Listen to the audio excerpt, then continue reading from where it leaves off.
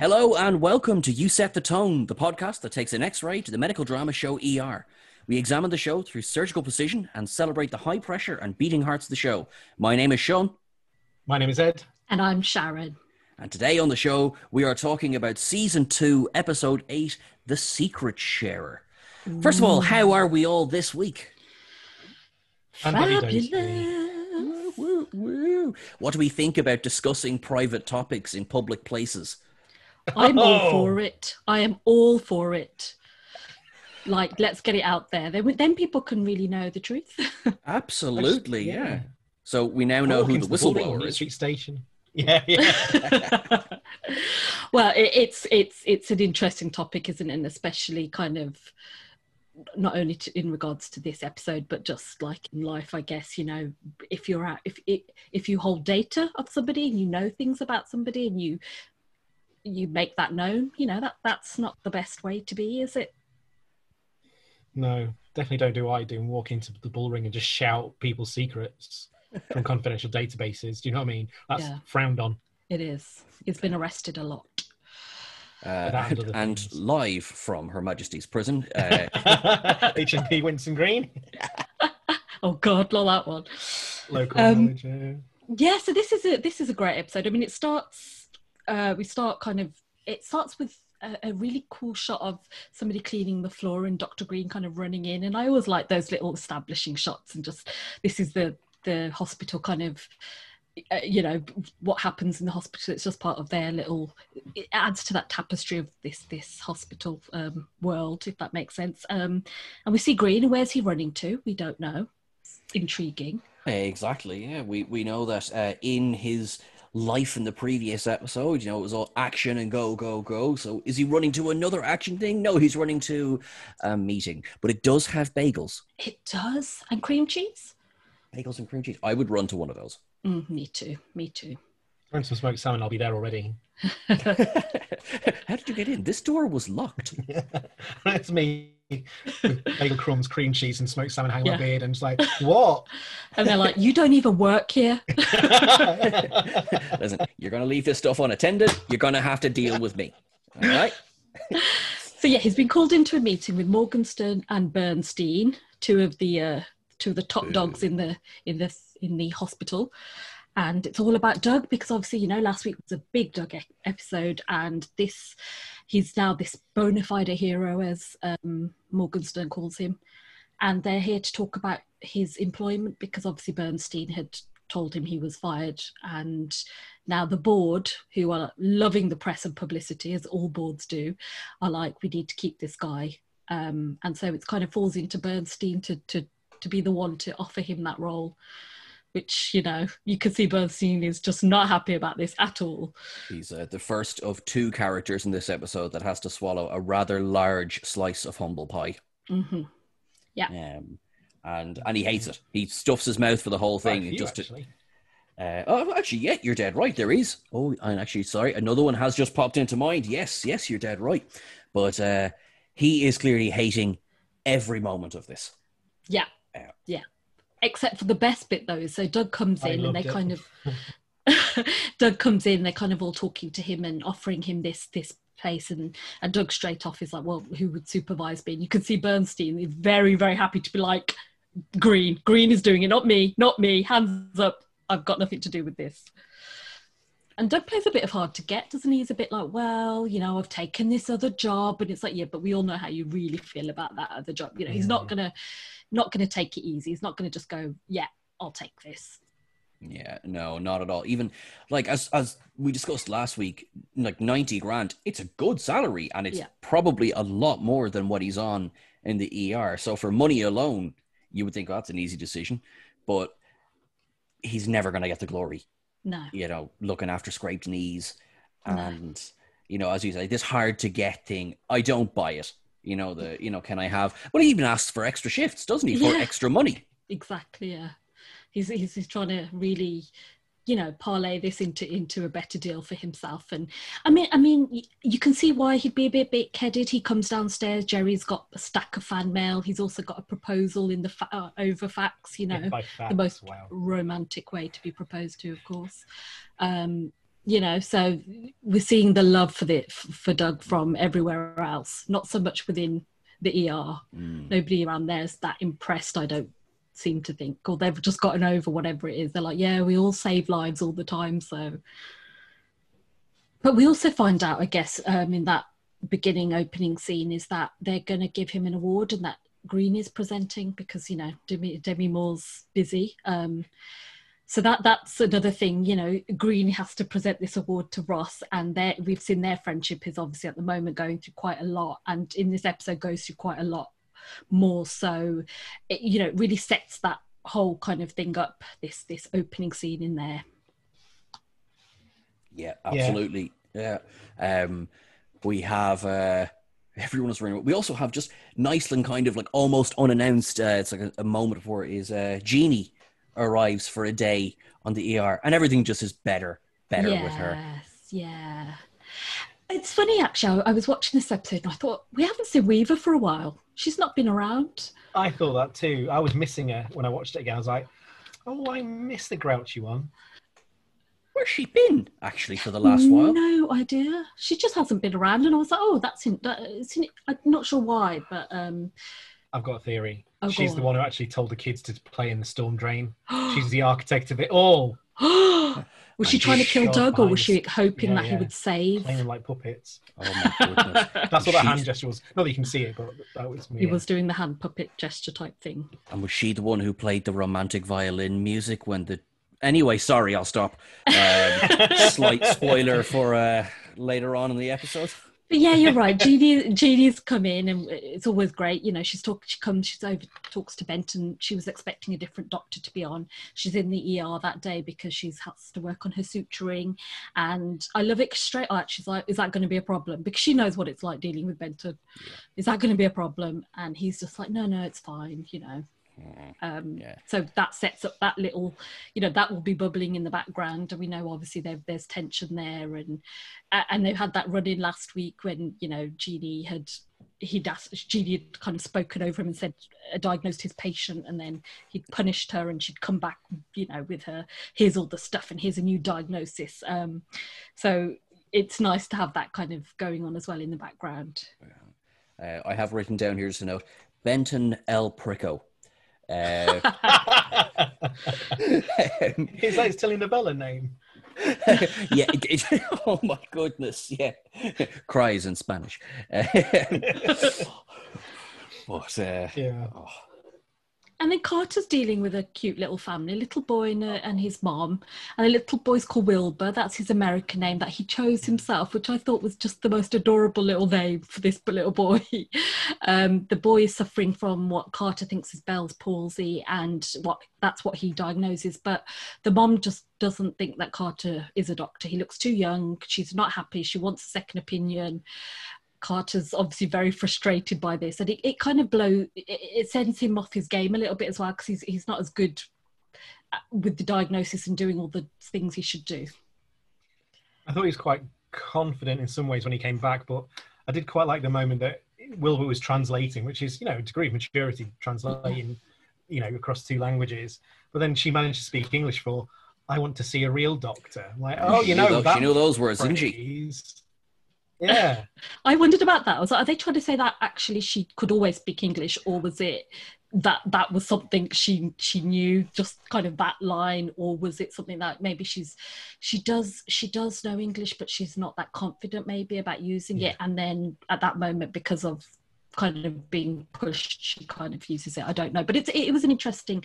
I always really like the way they kind of do these things when they bring in people and they make it really real by saying, oh, look, this lady's obviously immigrated from somewhere and English isn't her first language, and that then falls upon the children to kind of be that voice for their parents. And I always like little touches like that, because it's very true to life. And then we have a nice little scene between Green and Lewis, where we realise Green has been kind of covering for Lewis. Lewis hasn't managed to sort out a babysitter yet, and Green says to her, okay, but you're going to have to, because I've covered a lot of your night shifts. And it just again reinforces that there's that kind of supportive relationship between them both, and that he's been kind of there and looking after helping her, supporting her, which is always a nice little, at least that relationship for Green is going well. Yeah, that's a good description.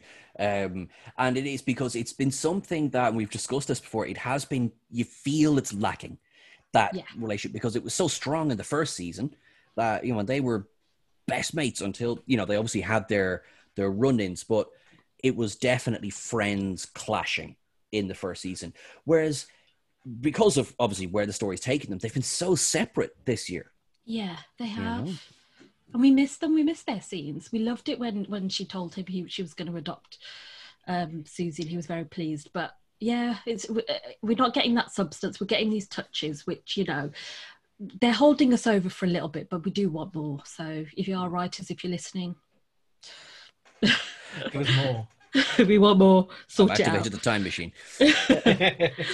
and then we get the paramedics come in. They're some people that we haven't seen for a while who've kind of come in, although not Raoul. We've got Dwight instead of Raoul this time, and they've come in with Shep, and they've brought in somebody, a sibling called Julia, who has tried to commit suicide. She's come in with her brother, and the first thing Shep does is he kind of mentions that fact that the nurses have changed their colour of outfits. They've gone from that peach to this kind of nice, kind of dark pink, dark purple. I'm not sure, but he kind of mentions that, and then the idea about her money pit that she's brought kind of comes up. So Shep's been telling people things,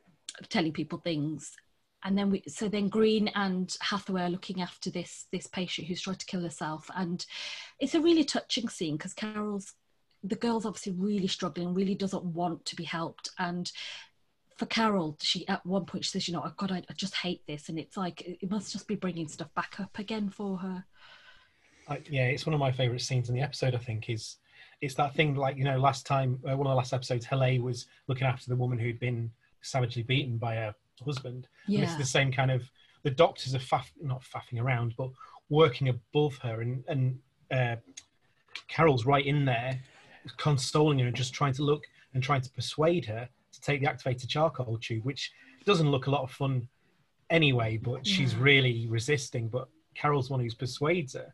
Yeah. So to me, the nurses in those situations are actually doing a bigger job than the doctors in some ways. I agree. By keeping her calm, it obviously helps the doctors do their work. But also, no matter how much, I suppose, KY jelly or whatever they use to insert the tube, if you're fighting that and fighting it, it's obviously, it doesn't bear thinking about. But, and they do, there was and this is a kind of a production thing, and it's grim, but it was so well done, is that as they're forced to put the tube in nasally, there's just a shot of, she has a nosebleed. Yeah. Because I suppose you wouldn't you? And nobody mentions it. Nobody, there's no kind of, let's get her. It was just like, it was just that extra moment of detail that added to the scene as well. And it's grim and it's heavy, and you feel obviously for the girl on the table, Louisa, but I think I was feeling like, Carol is Carol okay in this scene? Yeah. Because it's pills again. Exactly that, and I imagine that trauma never really goes away anytime you get somebody coming in, but especially somebody who's taking pills, because it was so similar to what she has, and she must really be able to understand that kind of desperate. So when the patient's saying no, I don't, doesn't want that treatment, Carol's been there. She knows what it was like when you mean it. So it must just kind of reopen stuff. And we know Carol's so strong, but I think, Ed, you're absolutely right. It's a really lovely moment between Carol and, showing the nurse and the patient, and the work that a nurse does with a patient, and just kind of and always bringing that back up, always going, Carol did have this thing happen to her. She tried to commit suicide. We're not going to not ever discuss that again. It's real. So we're going to keep talking about it and keep that conversation going and show you what it's like. If you've done that, what then happens, and the kinds of things that people face. And I love that. I think it's a really brave choice for ER to kind of do. And they don't ever do it in a way like, oh, you know, committing suicide, how dare you, it's the only thing. Look, they do it really sensitively. I think they do it in a way that really understands that people who try to commit suicide, you know, are deeply unwell and deeply unhappy, and they don't judge it. They just say, this is what it's like. And I really like that about it, because I think that's the kind of conversations people should have when it comes to things like this. We shouldn't be like saying, oh, well, that's wrong, you're wrong, you know. It's a very mature way, as ever, with 99% of the storylines, they handle it in a very mature, balanced way. Yeah. And there's some really deeply affecting storylines in almost every single episode. You know, find a storyline in one episode that's going to break your heart or whatever, or lift your spirits, but at the same time, it's maybe until the late seasons, I don't know, but it's never dealt with in a heavy-handed issue, you know, kind of way. It's very special episodes. Yes. Yeah. I like to think what they did is that they remembered that in those kind of situations, there's a reason this person is on the bed, and that was treated with kind of care, and you know, there was that. Now I think all the way back to the pilot, and it was one line that was, it's sort of hammy looking back on it, but it's sort of one of the ethos of ER. Someone says when Carol comes in, any idea why she did it? And Mark says, we don't ask that of anybody else. We're not asking this of her. Yeah. And yep. Now, there was actually, funny enough, I have a note written down about this scene, specifically about Mark, right? And it's not a criticism so much as it is, he was unfortunately quite blasé. Get the restraint, because he's obviously done this however many times before, and I'm certain that if you were in this situation, you would end up with A to B to C. She struggles, and so restraint, yeah. You know, can't swallow the tube, therefore it's going in nasal. You know what I mean? And then, yeah, Ed, as you said, you have the lovely moment, and you needed Hathaway there to counterbalance that. And I think it's the brother whose name escapes me. He is standing there in the room.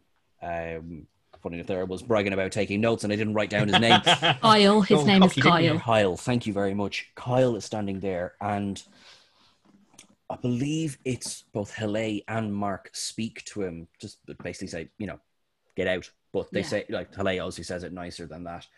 But you know, Mark then goes and sees 20 more patients. Yeah.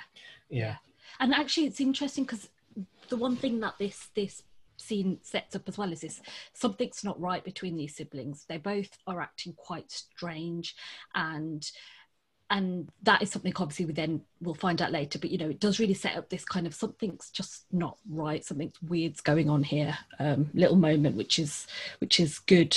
I like that. And then we come to one of my favourite characters, Mrs. Ransom, who, I love her. Like any good British person, carries around doilies and a picture of Prince Charles, our future king, in her bag. And I mean, I know wherever I go, I do that. And I set everything out singing Rule Britannia. Ed? I've got it set up. You just can't see it, it's off camera. And for the people at home, I have a full-size Charles and Diana Union Jack. I have teapots everywhere. Because we adore the Queen, don't we, Sharon? We do. God save the Queen. God save her. Oh, I'm chewing on the sides of my tongue right now. So, little segue. I went to Edinburgh last year, and it's a very touristy place, but I adore it. But I went past quite a few tartan shops, and one of them had a commemorative Princess Diana tartan. Oh my gosh. I'm going to leave that there, but I was surprised and mystified about that. I mean, people will do anything for money, and Diana's a big sale. Yeah, Americans love. And we do mean anything. That was very lascivious. I was quite excited by that, sure. It's my Christmas gift from me to you. So yeah, we get this Mrs. Ransom, who is basically Mary Poppins. She's got the big bag, she's singing, she looks after children, she's British. It's hilarious. She's even got, I noticed, she's got a brolly hanging off a drip stand in the background. I was like, half expected to have a little duck's head and be talking to her and dishing out some sass. Yeah, that would have been cool. Just a spoonful of... And if I sing any more of that, we'll get sued by Disney. Again. Add it to the list. Bring it on. But, and she's so lovely. Now, I actually didn't get a chance to check. I'm pretty sure I've seen that actress in other things. Yeah, I think a quick look. Yeah. And this is, thankfully, we get a little bit of Susan's plot more or less revolves around this patient. Yes, it does. Yeah. And it's quite cute. It is. It is. I had maybe I've been ruined by the Rolodex that the nurses and the doctors keep at the main station, but she was being so nice, and I don't take pills. I was just wondering if there was something you could give me to get back on my feet. It's like, she's so in for Demerol. She's actually a junk. There's no way she's that nice. Yeah. That's what she said. She needed a bit of pep. Oh, really? Absolutely, yeah. Is that what you call it? Yes. Would you like it in syringe or tablet form? I bet Sean, I know we're getting ahead of ourselves with EHBI, that one. Well, I just had it open, and she was in the pilot episode of Voyager. She was. She's one of the caretakers people. She's carrying the corn. Yeah. She's been in loads of stuff. Carrying the corn. She's carrying the corn. Well, that's it. Yeah, sorry. And some people will know what that means straight away, and some people will. Well, they won't look at me. They'll look at their phones as if I got two heads. Oh no way! That's cool. Yay! Another one for the list. Yeah, absolutely. This list is getting long. Yes, it is. And then Ross kind of comes back in as Mr. Hero, because they're bringing a child who's suffering from quite a bad asthma attack, an acute asthma attack, and he gets to step up and be Mr. Action and Mr. Let's look after this kid. Also, sorry, something I've completely forgot to mention about it from the first scene is we find out he's going to get this award, and to me it was just another moment where it was like they've found another way to get Doug into a tux, haven't they? They've gone, right, let's give him an award. That's another tux. Anyway, sorry. Yeah, as we know that they like to do. Oh yeah, sorry, going back to that scene, did anyone else wish that Bernstein would actually choke on his bagel? Because absolutely, I think the most we can hope for right now is cholesterol gets him. Okay, I think sorry, I just had to. Yeah, and then like he's kind of choking, and they're all looking, and Doug's like, I'll give you the Heimlich, but you have to be, you have to resign your position and give me all your money or something before I do it. Or just like Doug standing there going, I don't know what to do. You literally performed a tracheotomy with a pen last week. I don't know what to tell you, man. That's something for a Stanley and a Capri Sun straw will be all right. So yeah, Ross is looking after this child who's not very well. It's kind of that familiar world we know about.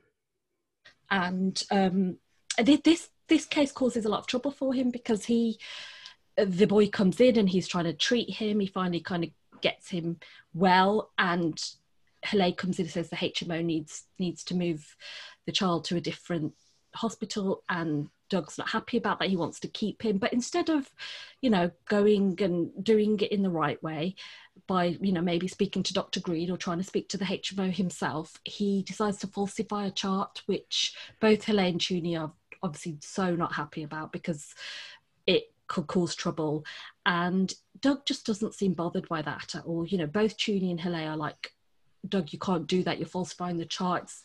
When this comes back to haunt us, it's going to be incorrect and we'll get in trouble, but also it's like ethically not right to do. And he just is not bothered. And this is where, again, that sympathy some of that goodwill that you may have been built up with Doug for everything from the last episode is starting to kind of it erodes, and it erodes quickly in this episode. Yeah, and it's very deliberate. Tuny goes straight for the jugular. She uses very deliberate language. She says, I will not perjure myself on a charge. And that's like, I'm standing up in court here. Yeah. So that's how serious it is. Well, yeah, exactly. It's how serious it is. And I didn't like the way that Doug didn't listen to them or didn't care, because it felt very much like you say, they'd end up in court and he has more power than them at this point. It just seemed really like a real crappy thing to do to your colleagues. Yeah. Yeah, my literal note is Doug is reveling in his cowboy antics. Yeah. I don't say activity, it's antics. It the is. behaviour of a child as usual. It really is. He was really pissy with Carter earlier. So Carter did the otoscope examination on Wilbur, and he forgot to look for vesicles, which would suggest a more serious condition than Bell's palsy. Yeah. And he's really snippy with him. He is patronising. Yeah, I don't know if it's a hangover from their aggressive homoerotic basketball game a couple of weeks ago. Very nice basketball. It was a good game. Yeah. I had front row seats. Oh, it was gorgeous. But yeah, I just think he was really harsh with. Yeah, Carter made a mistake, but he was very dismissive and very crap with him.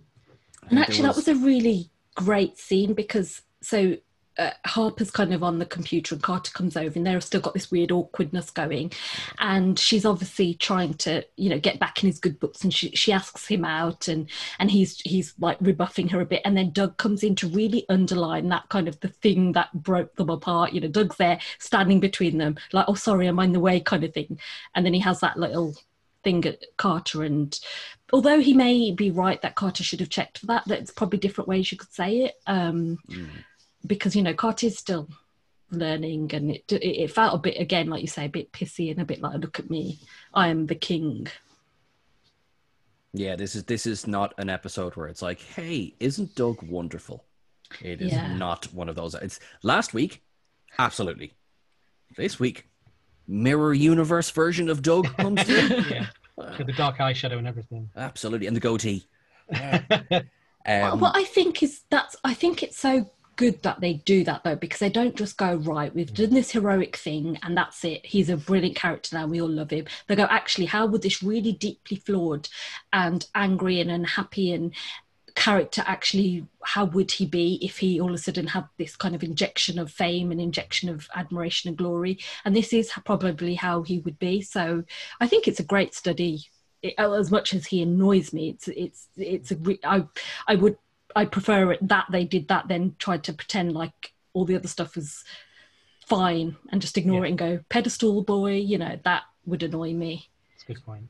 Yeah, suddenly magically your team player, and, you know, oh, overnight I was visited by the ghost of Christmas past, and now, you know, I know how to be one of the good ones.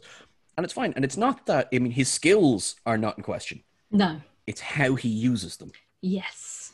Yeah, exactly that. And then we have this really brilliant scene between where Dwight and Shep are kind of talking about the Kozlov girl who's obviously coming with the suicide, and they're doing that thing that a lot of people do, and they kind of brush off the suicide attempt. Oh, they didn't really mean it. Because people have so many theories and judgments about suicide, and I thought it was so great that they discussed it. So they're both kind of saying, they're talking about how, you know, oh, we know better. They probably just had a little fight with a boyfriend and taken a few pills and have got upset, and people don't mean it if they do that.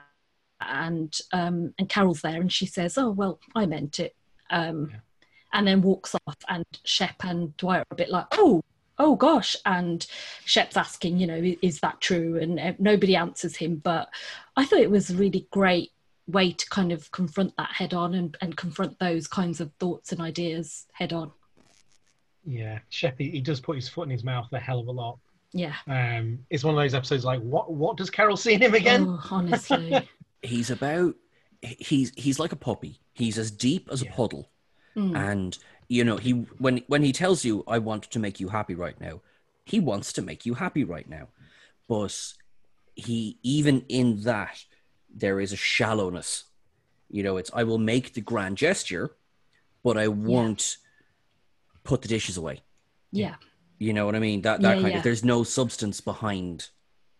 Yeah, and it's not a sustained thing or a fully thought out thing. It's just like you say, I'll walk you over the threshold, but won't go kind of past that. And I thought it was really important that those words were put into the mouths of paramedics as well, because it's good to see people in the medical profession see that they're human and that they have their own prejudices and thoughts, because otherwise we might think, well, you know, all medical people in the medical industry are kind of angels and they all have no judgments, and that isn't true, and we know that's not true. So I thought it was really important that showed up these kinds of misunderstandings, even in people who work in that field, they still hold those thoughts, you know. I thought that was really, really well done as well. Yeah, for sure. There was one, I think it's nearly a throwaway line. It's in between these scenes because Mark is going through this. Do you know what? Actually, it's the setup to Shep's comment. Mark is just going through the form with Carol, and they get her test results back. They find that she swallowed 2 bottles of pills. Yeah. And Mark, again, it comes across blasé, but we know this, it's not that bad. He goes, she might be in line for a new liver. And it's just delivered like that. And it's like, oh, wow. So she might not have killed herself, but she might have destroyed herself. Yeah, exactly that. And it also just shows how dangerous it is when people take pills. You know, you may survive, but then you will have your long things that may happen, and it's a good way of kind of enforcing that, really, and showing that. For sure. Going back to Susan, so I thought there's this moment with Susan talking to her mum over the phone about trying to get some overnight care for little Susie, and just like you can hear her screeching down the phone. It reminded me of, you know, these old Warner Brothers cartoons where somebody would speak on the phone and receive the phone would turn to a pair of lips and go, rah, rah, rah. It just reminded me, like, because you could hear Cookie over the phone. Cookie's useless. She's so useless. She's the worst. She's like, you need to keep the baby, but I'm not going to help you in any way to look after the baby. And not even for one night. She's like, well, what about my sleep? You know how I can be. It just really, it's just beggars belief, really. This sense of, you need to keep the baby, but I'm not going to help you in any way. I'm going to absolve myself of all responsibility. But if you give the baby away, you're the bad person. It's just horrible. Yes, it is. Yeah. And there must be, it does feel like something is there, because at the moment she's an incredibly two-dimensional character. She is the mother from hell, you know. And you kind of, I caught myself while I was watching this going like, Chloe makes a lot of sense now. Okay. You know, more sense than Susan in some ways. Well, exactly. It's like, how did hang on from the same? And what confuses me slightly is that, you know, our first in-person meeting of Cookie was her, you know, doing the silly thing, turning up with all the balloons and all of that, and then immediately turns around and says, oh, I've changed my mind to Susan. So we never met her when she agreed. Yeah. You know? So now the confusing thing is that, well, why did she ever agree? Because even now on the phone, I won't take her for one night. It's not happening. No. Yeah. Like, how did she, unless she was so excited about being a grandmother that kind of coloured her for a little bit. She was like, oh, yes, and had this kind of rosy idea about what it might be like. And then later was starting to think about it and is actually like, no, wait, the realities are very different. Yeah. But yeah, you're absolutely right about her. And then we have, and then we've got, we find out a bit more about the Casloves. We find out that their mom has passed away and that their dad's not around a lot, or he works a lot. So we're starting to find these little droplets about these pair of siblings. But again, you know, the brother the whole way through he looks like he's done something wrong the whole way through. And that is what kind of keeps you kind of plugged into their story, because you're like, well, something's not right here, and we're going to find out soon, hopefully, what is going on with these two. But it's sad to hear about their lives. Yes, it is. Yeah. There's, I mean, as you said, there is a dysfunction to their family, and I mean, if maybe we'll address this now. Yes, do it. The discovery. So there wasn't a shock when her pregnancy test came back positive. It's both a trope and it was written well, you know, the kind of the lead up to it, the reveal. So, you know, we did a barrage of tests and one of the tests was a pregnancy test and it came back positive. So that in itself was not much of a shock. Have I lost you guys there?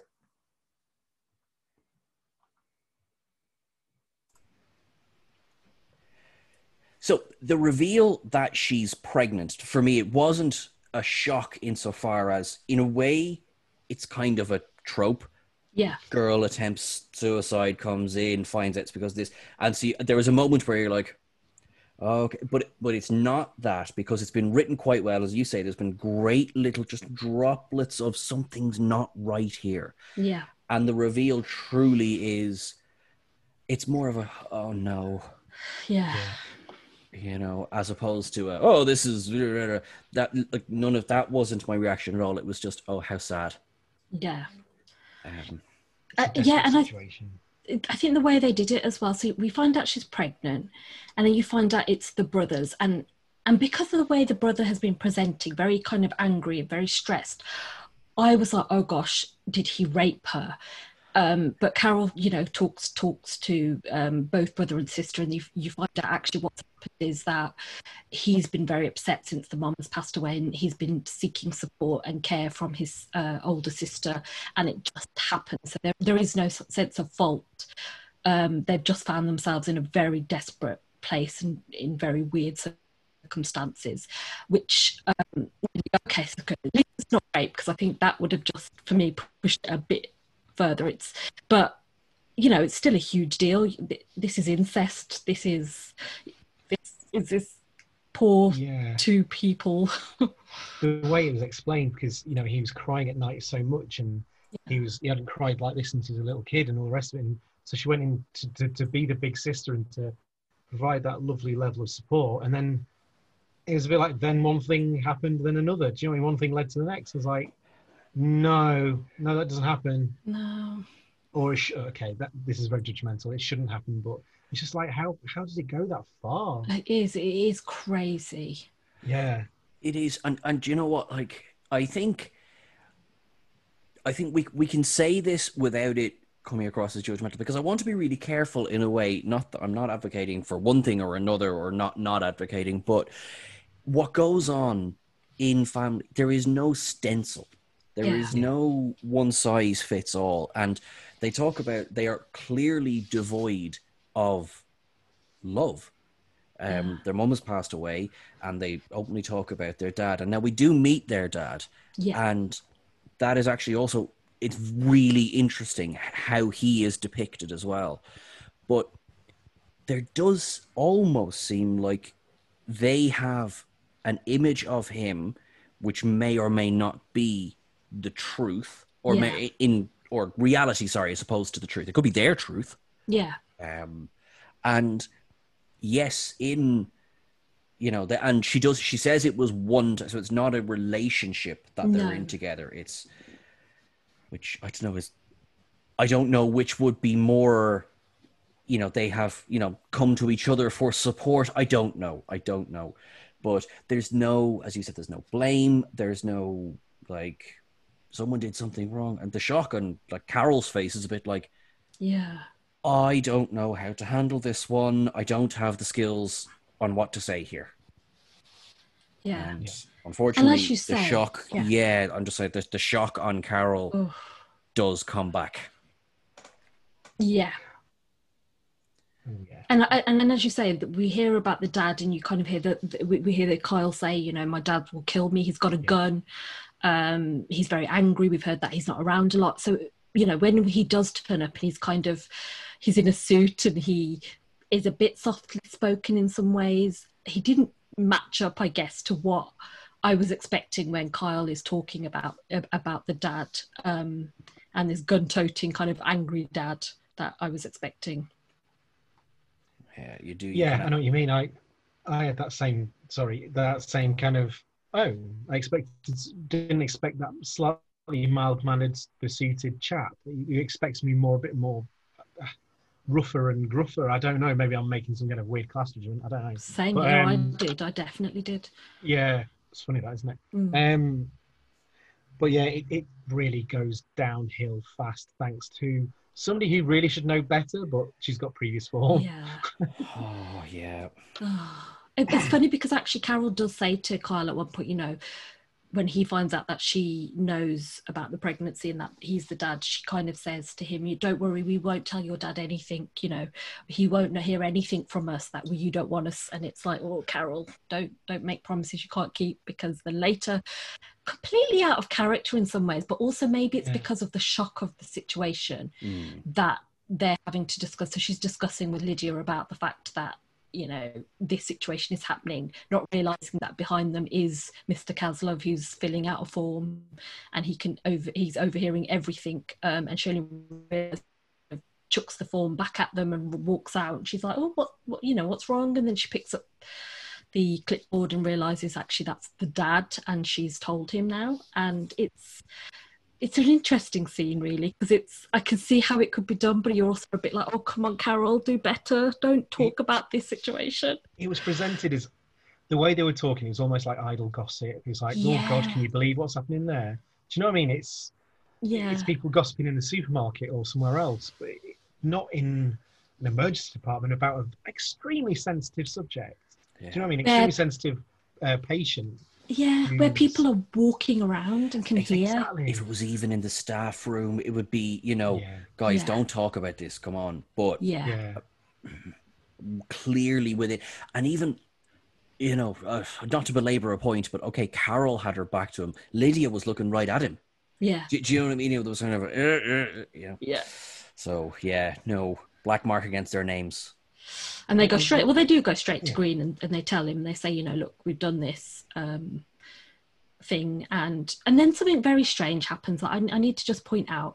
They all go into the room together and they say, look, sorry, your dad's found out because they were talking, people have been talking, your dad has found out, but we're going to post this male nurse in your room to keep you safe from this gun-wielding, angry father that you have told us about.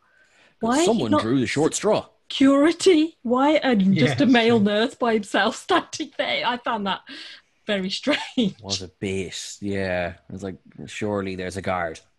I was going to say about Carol as well. She drops the ball massively here, but wasn't she also the one who left some morphine unattended a few weeks ago? Ooh. Like, is Carol that good a nurse?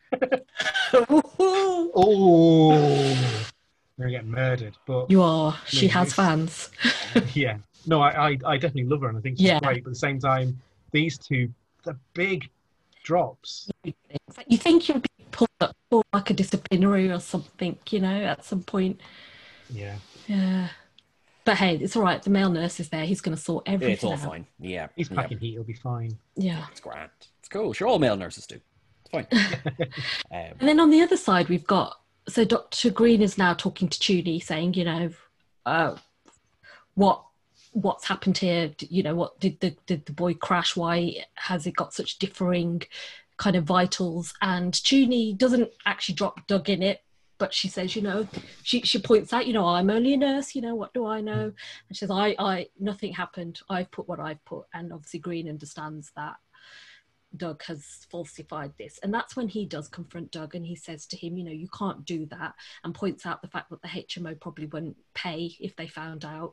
And this is where we're saying to Doug, this is where you've got to think beyond your nose and think beyond what you decide, and the consequences of your actions. You could do that, and the family could then be liable, or the kid might not be able to afford any medication, or all kinds of things. And why didn't he go to Dr. Green? Why didn't he try to talk to the HMO? Why does he always just seem to think that he is the last word on everything, and that everybody will just be like, yeah, you're right?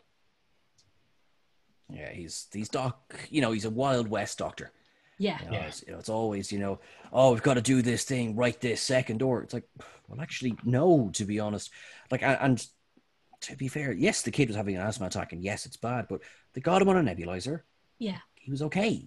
He could have traveled, basically, is what they're saying. Yeah. And it calls back to when Kerry called him out over, curbside diagnosis. Yeah. It's that kind of thing. It's like, Doug, this is not your ER. This is the ER in which you work. Yeah. Yeah, you're not God. You don't have the answers.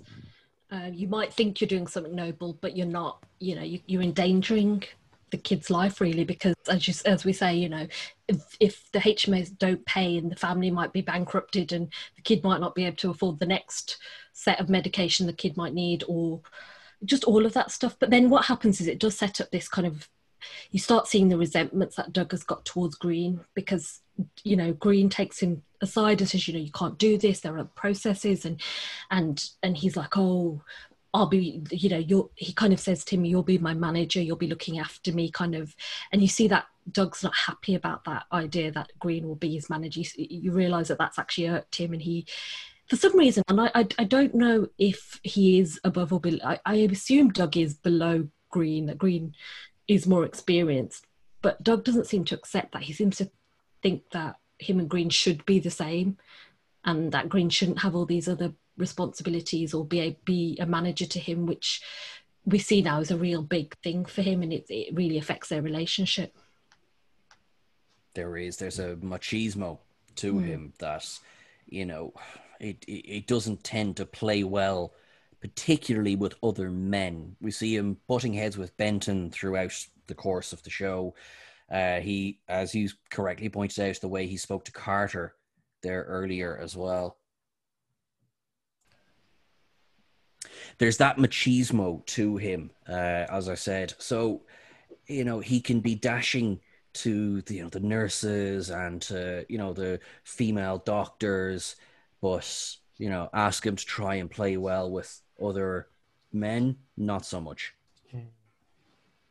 And I mean, it all comes to a head. We get the two traumas come in.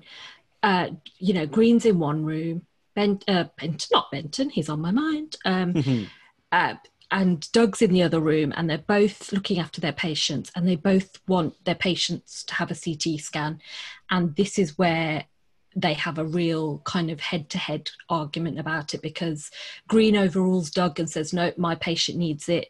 Doug comes in, checks Green's patient, is like, no, he doesn't need it. And they have this argument, and Green says to him, you know, don't get in a pitch with me about this. And then he says to Doug, go home, you know, in front of everybody, go home. And I don't think he was entirely out of order. Not think at that all, Doug is really pushing him again here.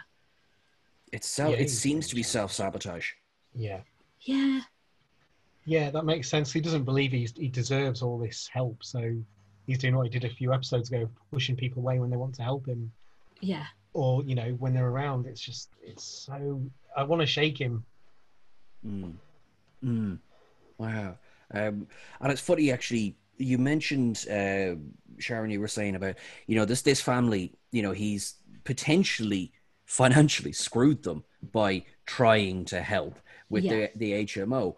And that got me laughing, because there is another patient in this episode who may potentially be facing financial ruin, because Carter is so nervous about the fact that he might have misdiagnosed someone. So we walk in and everything but the kitchen sink is surrounding this poor patient who came in with chest pains. Yeah. And who actually was sitting up and didn't seem so ill. And even Lydia's like, why are you ordering all of these? It's like $2,000 worth of tests. And it's a brilliant scene, because you see, so he's ordering all these tests, and then we find out actually it's Dr. Vucelich, not Mr. He didn't go to medical school to be called Mr. He Dr. Vucelich, it's his patient, so that then for Carter is even more full steam ahead.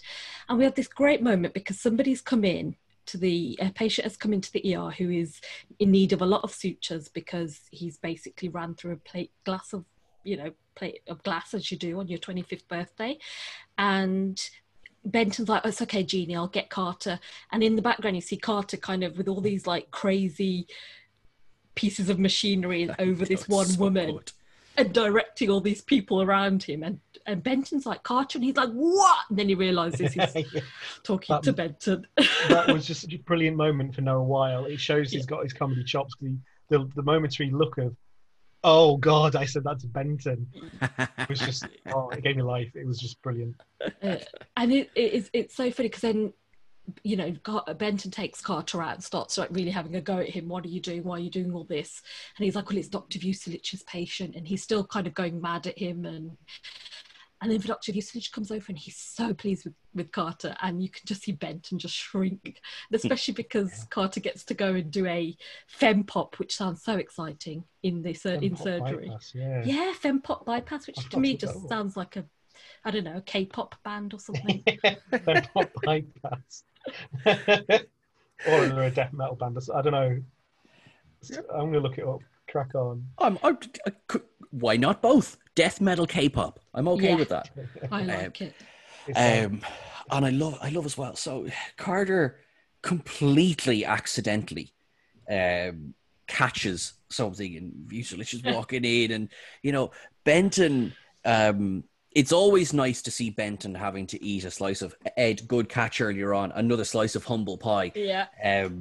And it's just like, you know, he's supposed, you know, Vucevic is like, oh, Carter, you know, well done, this is perfect, blah, blah, blah.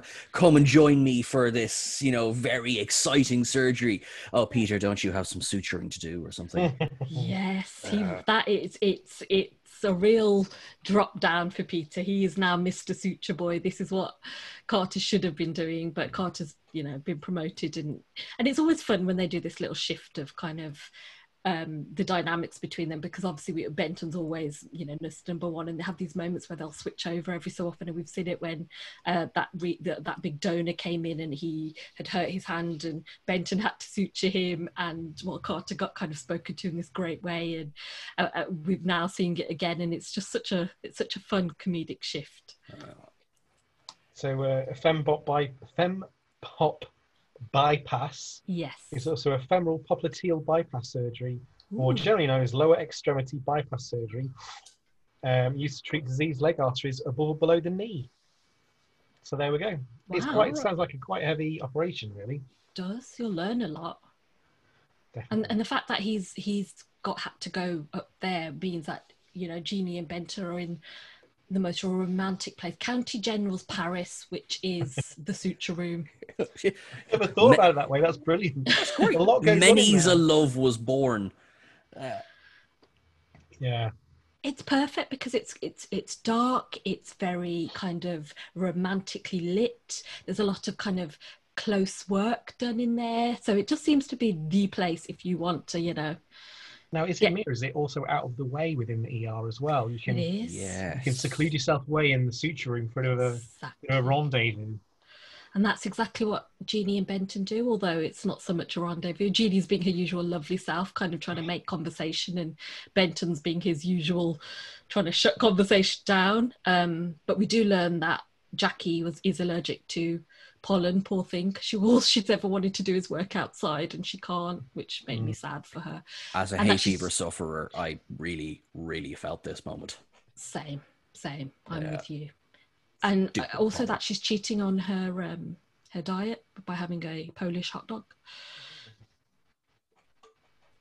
Naughty. But yeah, so we've got Benton and Jeannie together, and they're having to spend time, and it's awkward and it's funny, and Jeannie's doing her usual thing where she's breaking Benton down, and they're able to start having more cordial conversation, which, you know, we love to see it. And then later, you know, Carter comes down, he's very high off his fempop bypass, and he's kind of bursts in and is all like, hey, I've got video, you want to watch it? And, you know, really just crashes this moment. And then Jeannie leaves, and then he's all like, hey, Benton, isn't Jeannie beautiful and great and wonderful? And really like pushing Benton onto Jeannie. And Benton's like, no, she's married. And he's like, no, she's not. She's divorced. That's what she told me.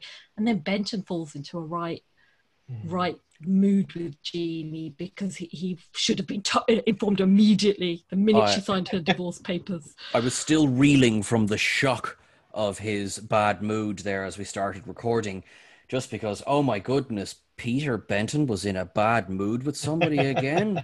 Oh no. What on earth does she see? Yeah. I mean, yes, he's a handsome man, but has he ever made her smile? He has. No, there have been moments where he's kind of, there's something about him that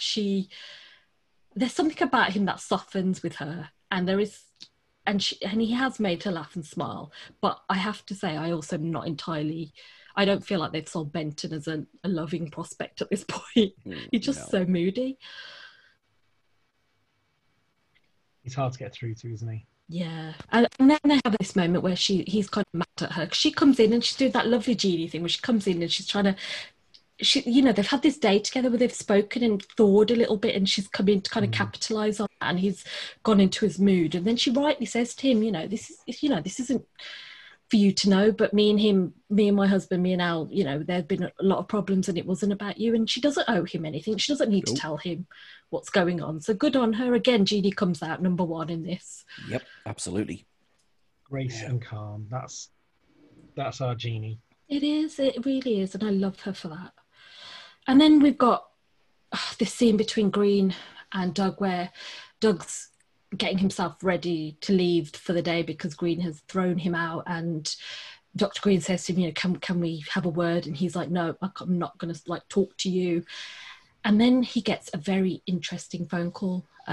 We get Jerry saying, oh, Doug phoned for you. It's your dad. And you can kind of hear a pin drop. There's a lot of tension all of a sudden in the room, and Carol looks up because this is an odd thing. So we, as the audience, are alerted to the fact that this is quite an odd thing that's happened. And it's only afterwards we find out a little bit. Green kind of says to Carol, I didn't know you spoke to his dad. And Carol's like, well, they haven't since he was 12, which is quite an admission to find out about Doug. And maybe he's telling us something about their relationship.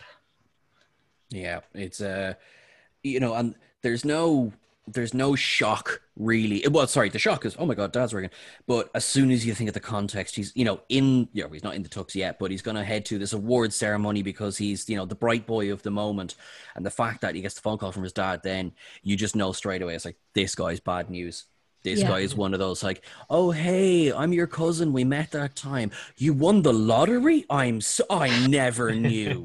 I just thought now was the perfect time to reach out. Yeah. Exactly that. And pull the other one. Yeah, and it sets him in a bad mood. And what ends up happening is that they go to the award ceremony and Doug is missing, and Morgenstern is like, we don't know where he is, and Green's like, oh my God, I have to go find him. And he finds him and he's throwing himself a little pity party where he's playing pool, his pity pool party, and he's kind of feeling he's just being really like self-pitying, which I did enjoy. Not a good look on you, Doug. You can wear most things, but not self-pity. It does help that he's wearing a tux, though. It always helps when he's wearing a tux. Yeah. He's all like, oh, you know, do you want to hear my speech? And his speech is basically about how Morgenstern's so far up his ass that he can feel his mustache tickling him, and Bernstein is risen all the way to the middle, and Green. And I don't like what he says about Green. He says, you know, you'll inherit you self-righteousness, you'll inherit the ER. And it's like, just because he has ambitions and because he's good at his job, and he's not self-righteous, he's right, you're self-righteous. And that's what he threatens to say on stage, and Green's like, don't do it, you'll ruin everything. And luckily he doesn't. There is a moment though where you think he's going to say, because he gets up to say his speech, he says, right, there are a few things I want to say about people, and everybody's like, you see everybody's faces, and then he's like, but you all know what I think about you. And I like that, because that was quite, you know, funny. It's a way of saying it without having to say it. Definitely. It is. It's the great kind of pleasant cop-out. Yes. Yeah, and it's great. And then later we see, you know, he's on the roof. He throws the award off the roof. Could have killed somebody. Yeah, I know, right? Yeah. Give him some work to kind of run down and be the hero again. Yeah. Oh no, someone got hit in the head with this. Although he does mention it bounces, that it might be acrylic, so maybe it just looks fancier than it is. Oh, probably. I mean, I still want to be hit on the head with a flying, you know, award. Acrylic award. Yeah, still got some heft to it. I'd really rather not. That's when him and Green have this kind of little heart-to-heart, and Doug confesses about his dad and how he thinks he's turning into his dad. He's starting to do a lot of things his dad did, and you see that trouble. You start to maybe understand a bit about where this stuff for him comes from, and we start to then understand that this dad's probably going to come back and be a figure that will really reckon in kind of Doug's life. Yeah, definitely. And then we go on to Susan, who goes up to daycare and finds her dad there with little Susie, which is such a cute scene. You know, this dad that we know sits in his bar lounge all day, doesn't leave the house, seems to want to engage with little Susie, but because of the mom has always been thwarted. And he actually got himself up and out and he's in the daycare, and he says to Susan, you know, I will look after her. I'll stay at yours, and I will. And I love that. I love that, this idea that this dad, who probably hasn't been there maybe for all her life, is all of a sudden gone, I'm going to step up for my granddaughter. Yeah, absolutely. It's lovely. And it's also, I mean, it's the first time we've seen a member of her family do something that helps her. Because Chloe being the disaster that she is, she's a leech, you know, and I don't know. The nicest thing you could say about Chloe is that I don't think there's any active malice in her. I don't think she's, you know, world wise enough for that. Yeah. Cookie is obviously so self-involved and so just nobody matters but me. I'm having my retirement time. I'm having fun. To the fact of where her dad mentions, well, listen, I'm in the bad books because of this, for doing something good, for being a grandfather. I'll have to mind her in your apartment. I won't be able to bring her to ours. It's mad. I mean, it shows that dynamic is just not right at all. But it also just starts this really sweet relationship between Susan and her dad, which, from watching everything that Susan's had to go through, it's so nice to see that she's got a solid family member who's finally there to back her, and she can build on that. It's really nice to see. Yeah, for sure. And then outside, we're following Carter. Carter is trying to track down Wilbur. Harper's tagged along. She's obviously really trying to kind of make things up to him. She's offered to make him dinner. He softens a bit and takes her so they can do this house call on Wilbur. So they go to Wilbur. Wilbur's like, oh, you missed something, didn't you? Which is really funny. And, you know, Carter does his tricks. Wilbur's fine. And then him and Harper have a little bit of a heart-to-heart. He's trying to talk about work. She's like, let's not. But it is mentioned that, you know, he's 4 months off being called a proper doctor. I thought he was a doctor at this point, so I have to take back all my Dr. Carter, because he wasn't a doctor at this point. So he's 4 months off. I didn't realise. Sorry, we'll go back and take down every previous episode to this. Thank you. Thank you. Medical student. Yeah. And then they have a kiss, so Carper is back on, and when you thought that there was no hope for them, if you cared about them at all. But, you know, some people aren't interested in them, but they are back on, it seems. Yeah, they do have a nice little moment, don't they? Yeah. Happy ending for about 10 minutes. This is ER. But, I know, because Mrs. Ransom's got some bad news coming to her. Yeah, she's dying. I know. Yeah. It's terminal. Well, I just felt bad for Susan. She's like, I've got to babysit. For God's sake. Yeah. Like, the references come through. The references are glowing. You know, she's practically Mary Poppins in every single way. Yeah. We've seen her quiet a baby earlier. Yeah. And no, that's it. You're out. And thing is, Mrs. Ransom knew the whole time. Yeah. She'd had the, you know, she's, I don't want to have that. I think I know what's best for me, which was a little bit annoying. But at the same time, if she goes in for transfusions, that's her life from now on, is basically staying in hospital until the end. But no, she's facing it in her own way, which is also, I can see both sides. Absolutely. Like, Susan couldn't leave her in charge, because it's not implied that she could drop at any moment, but it's also implied that, you know, she cannot be in a situation of responsibility.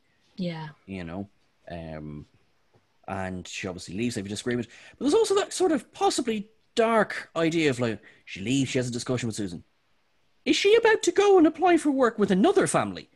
Yes, I think she is. She's one of those kind of people who just can't imagine not working, isn't she? Yeah. And so I think that she will, which is quite sad, because the only reason Nanny Ransom. Oh, bottom of the stairs. Yeah.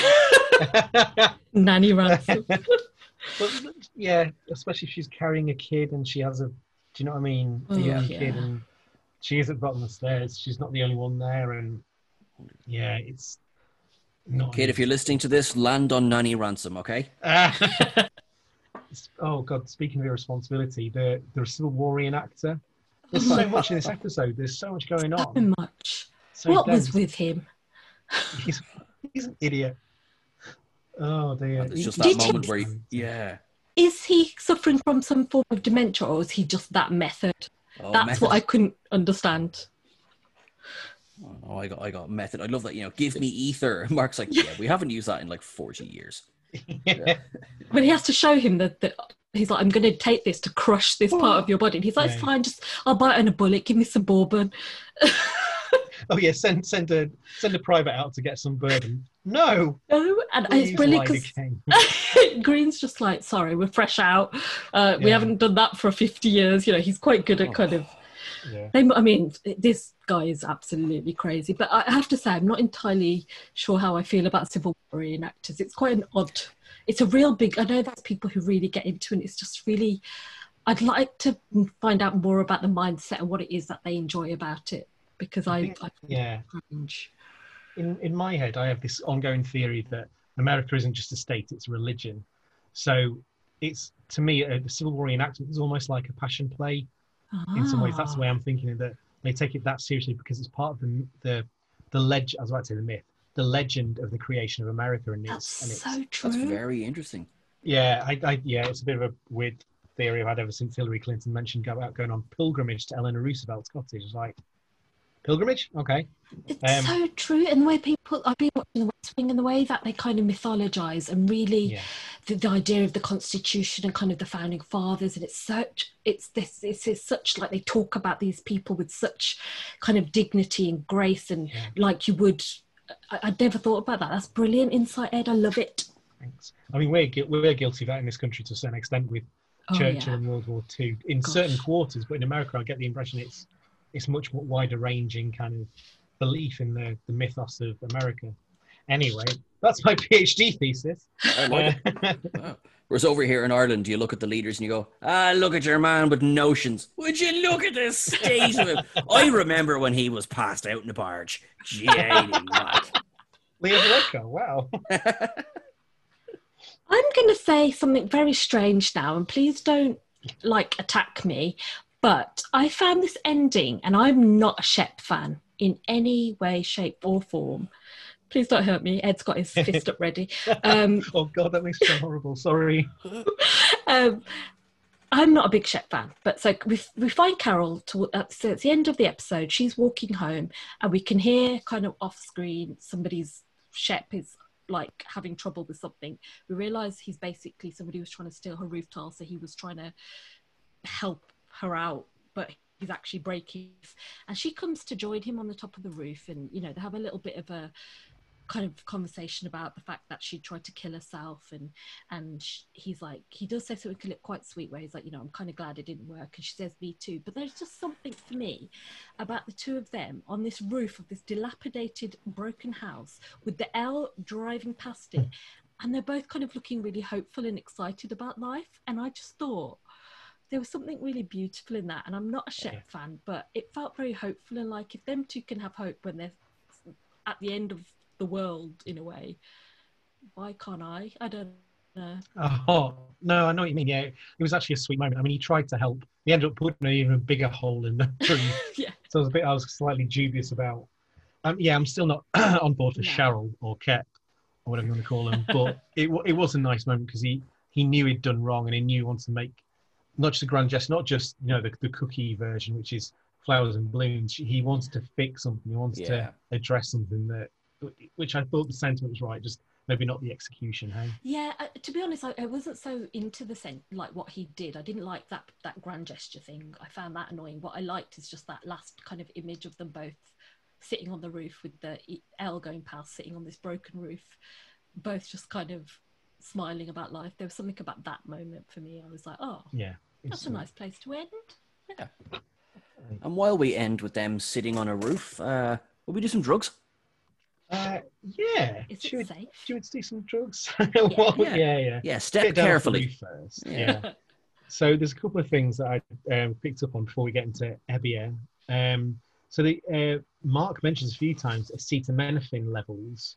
And I thought, that's weird, because she took Tylenol, whatever, but basically acetaminophen is paracetamol. It's the actual proper name for it, or paracetamol. Gosh, so it's not that much to go into. Yeah, it is branded as Tylenol or Panadol. But they did talk about activated carbon, activated charcoal. Yeah. Which I was like, how do you activate charcoal or carbon? It's there, but apparently they refine it to make it more porous and therefore more absorptive. absorbent. That's the word I was looking for. It's all right. All the words are welcome. Thanks, man. But yeah, so that's what they use. They administer it on the scene or at the hospital's emergency department, but also sometimes using hemoperfusion, which is basically, running it through the blood.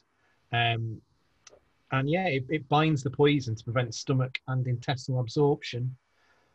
So it stops it basically doing as much damage. It's in there because paracetamol, it's not a you fall asleep and don't wake up sort of situation. It is 5 days to 2 weeks of liver failure, basically. So when they mentioned the liver, it's as ways to, I don't know, mirror, echo Shep and his idiotic things, but yeah, it's a rough stuff thing to do to yourself. Well, that was grim. Sorry. Should we talk about who else? Everyone's been in ER. Yay! Yeah. Yes, the Green State Killer shows up in ER. No. It's actually Angela Patton who played Mrs. Ransom. She's the Golden State Killer, which is strange. Yeah. Anyway. Have you got any AH? So many. I picked up on Kyle Kaslov, who is played by Austin O'Brien, who was in Last Action Hero and My Girl 2. I knew him from. Last Action Hero. I was like, he's so familiar, but he's like sprouted 3 feet since that film was released. You know what I mean? He's this tall, gangly teenager. And then we've got Talma Everett, who plays obviously Mr. Kaslov, and he's been in things like Benjamin Button, The West Wing, Air Force One, Franklin and Bash, all kinds of things. I've got Charles Cyphers, who played the reenactor. He was in the original Halloween. Oh, wow. Yeah. Was he?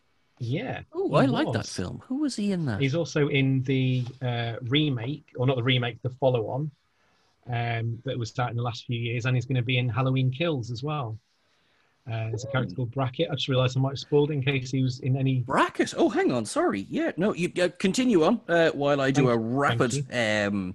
Charles. He's been in the Betty White show as well in the 70s. He's been around for a long, long time. He's in the Wonder Woman show, Roots, $6 Million Man. Wow. Yeah, he's done a hell of a lot. Yeah, he's also in the Lethal Weapon. He looks so different. Sorry, I know exactly who he is there. Okay. Trivia, frequently cast by John Carpenter. Yes, you see. He's also in The Fog as well. Oh, no way. Sorry. Yes. Okay. I know exactly who he is now. He is the sheriff in Halloween for anyone who has seen Halloween. Okay. Yes. I still haven't got around to watching it. That's all right. Well, it's Christmas, so it'd be an odd time to watch it. No, it was not for me. But also, the woman who plays Wilbur's mum is the actor Terry Hoyos. And if you're a Parks and Rec fan, she played April Ludgate's mum. Oh, wow. No way. I am on season 4, so I will be keeping an eye out for her going forward. I think she's already been in it. I don't think she's in it much. Zuzu. She calls her Zuzu, doesn't she? Yeah, Zuzu, yeah. And I was like, okay. Yeah, she's been in a hell of a lot as well. I think she was touched by an angel as well. Oh, another one. Who hasn't been touched by an angel? Another one just running court case. Yeah. Oh. Yeah, the state versus the Archangel Gabriel. But plaintiffs? There's some good... and the lad, Jonathan Hernandez, was in Beverly Hills Cop 3. Wilbur. Oh. Yeah. I love the name Wilbur. Yeah, no, it's cute. Malcolm in the Middle, loads of other stuff. But yeah. But Terry Hoyos was my favourite from that one. And also Mrs. What's her name? Ransom. Thank you. Okay. Well, I think right there we're going to call it. Thanks very much for listening to our podcast about everything ER. Don't forget, you can find us on Instagram and Twitter at You Set the Tone Pod on Insta and at set_pod on Twitter. Now, I just want to take this moment, as this will be coming out on Christmas Eve, to say I hope you have a very Merry Christmas, guys. Yeah. May you set the Christmas tone. Well played. Yeah, I'm so well played. We will be back next week. I hope you have a lovely time. I hope you spend time with the ones you love and just stay safe over Christmas. And remember, you set the tone.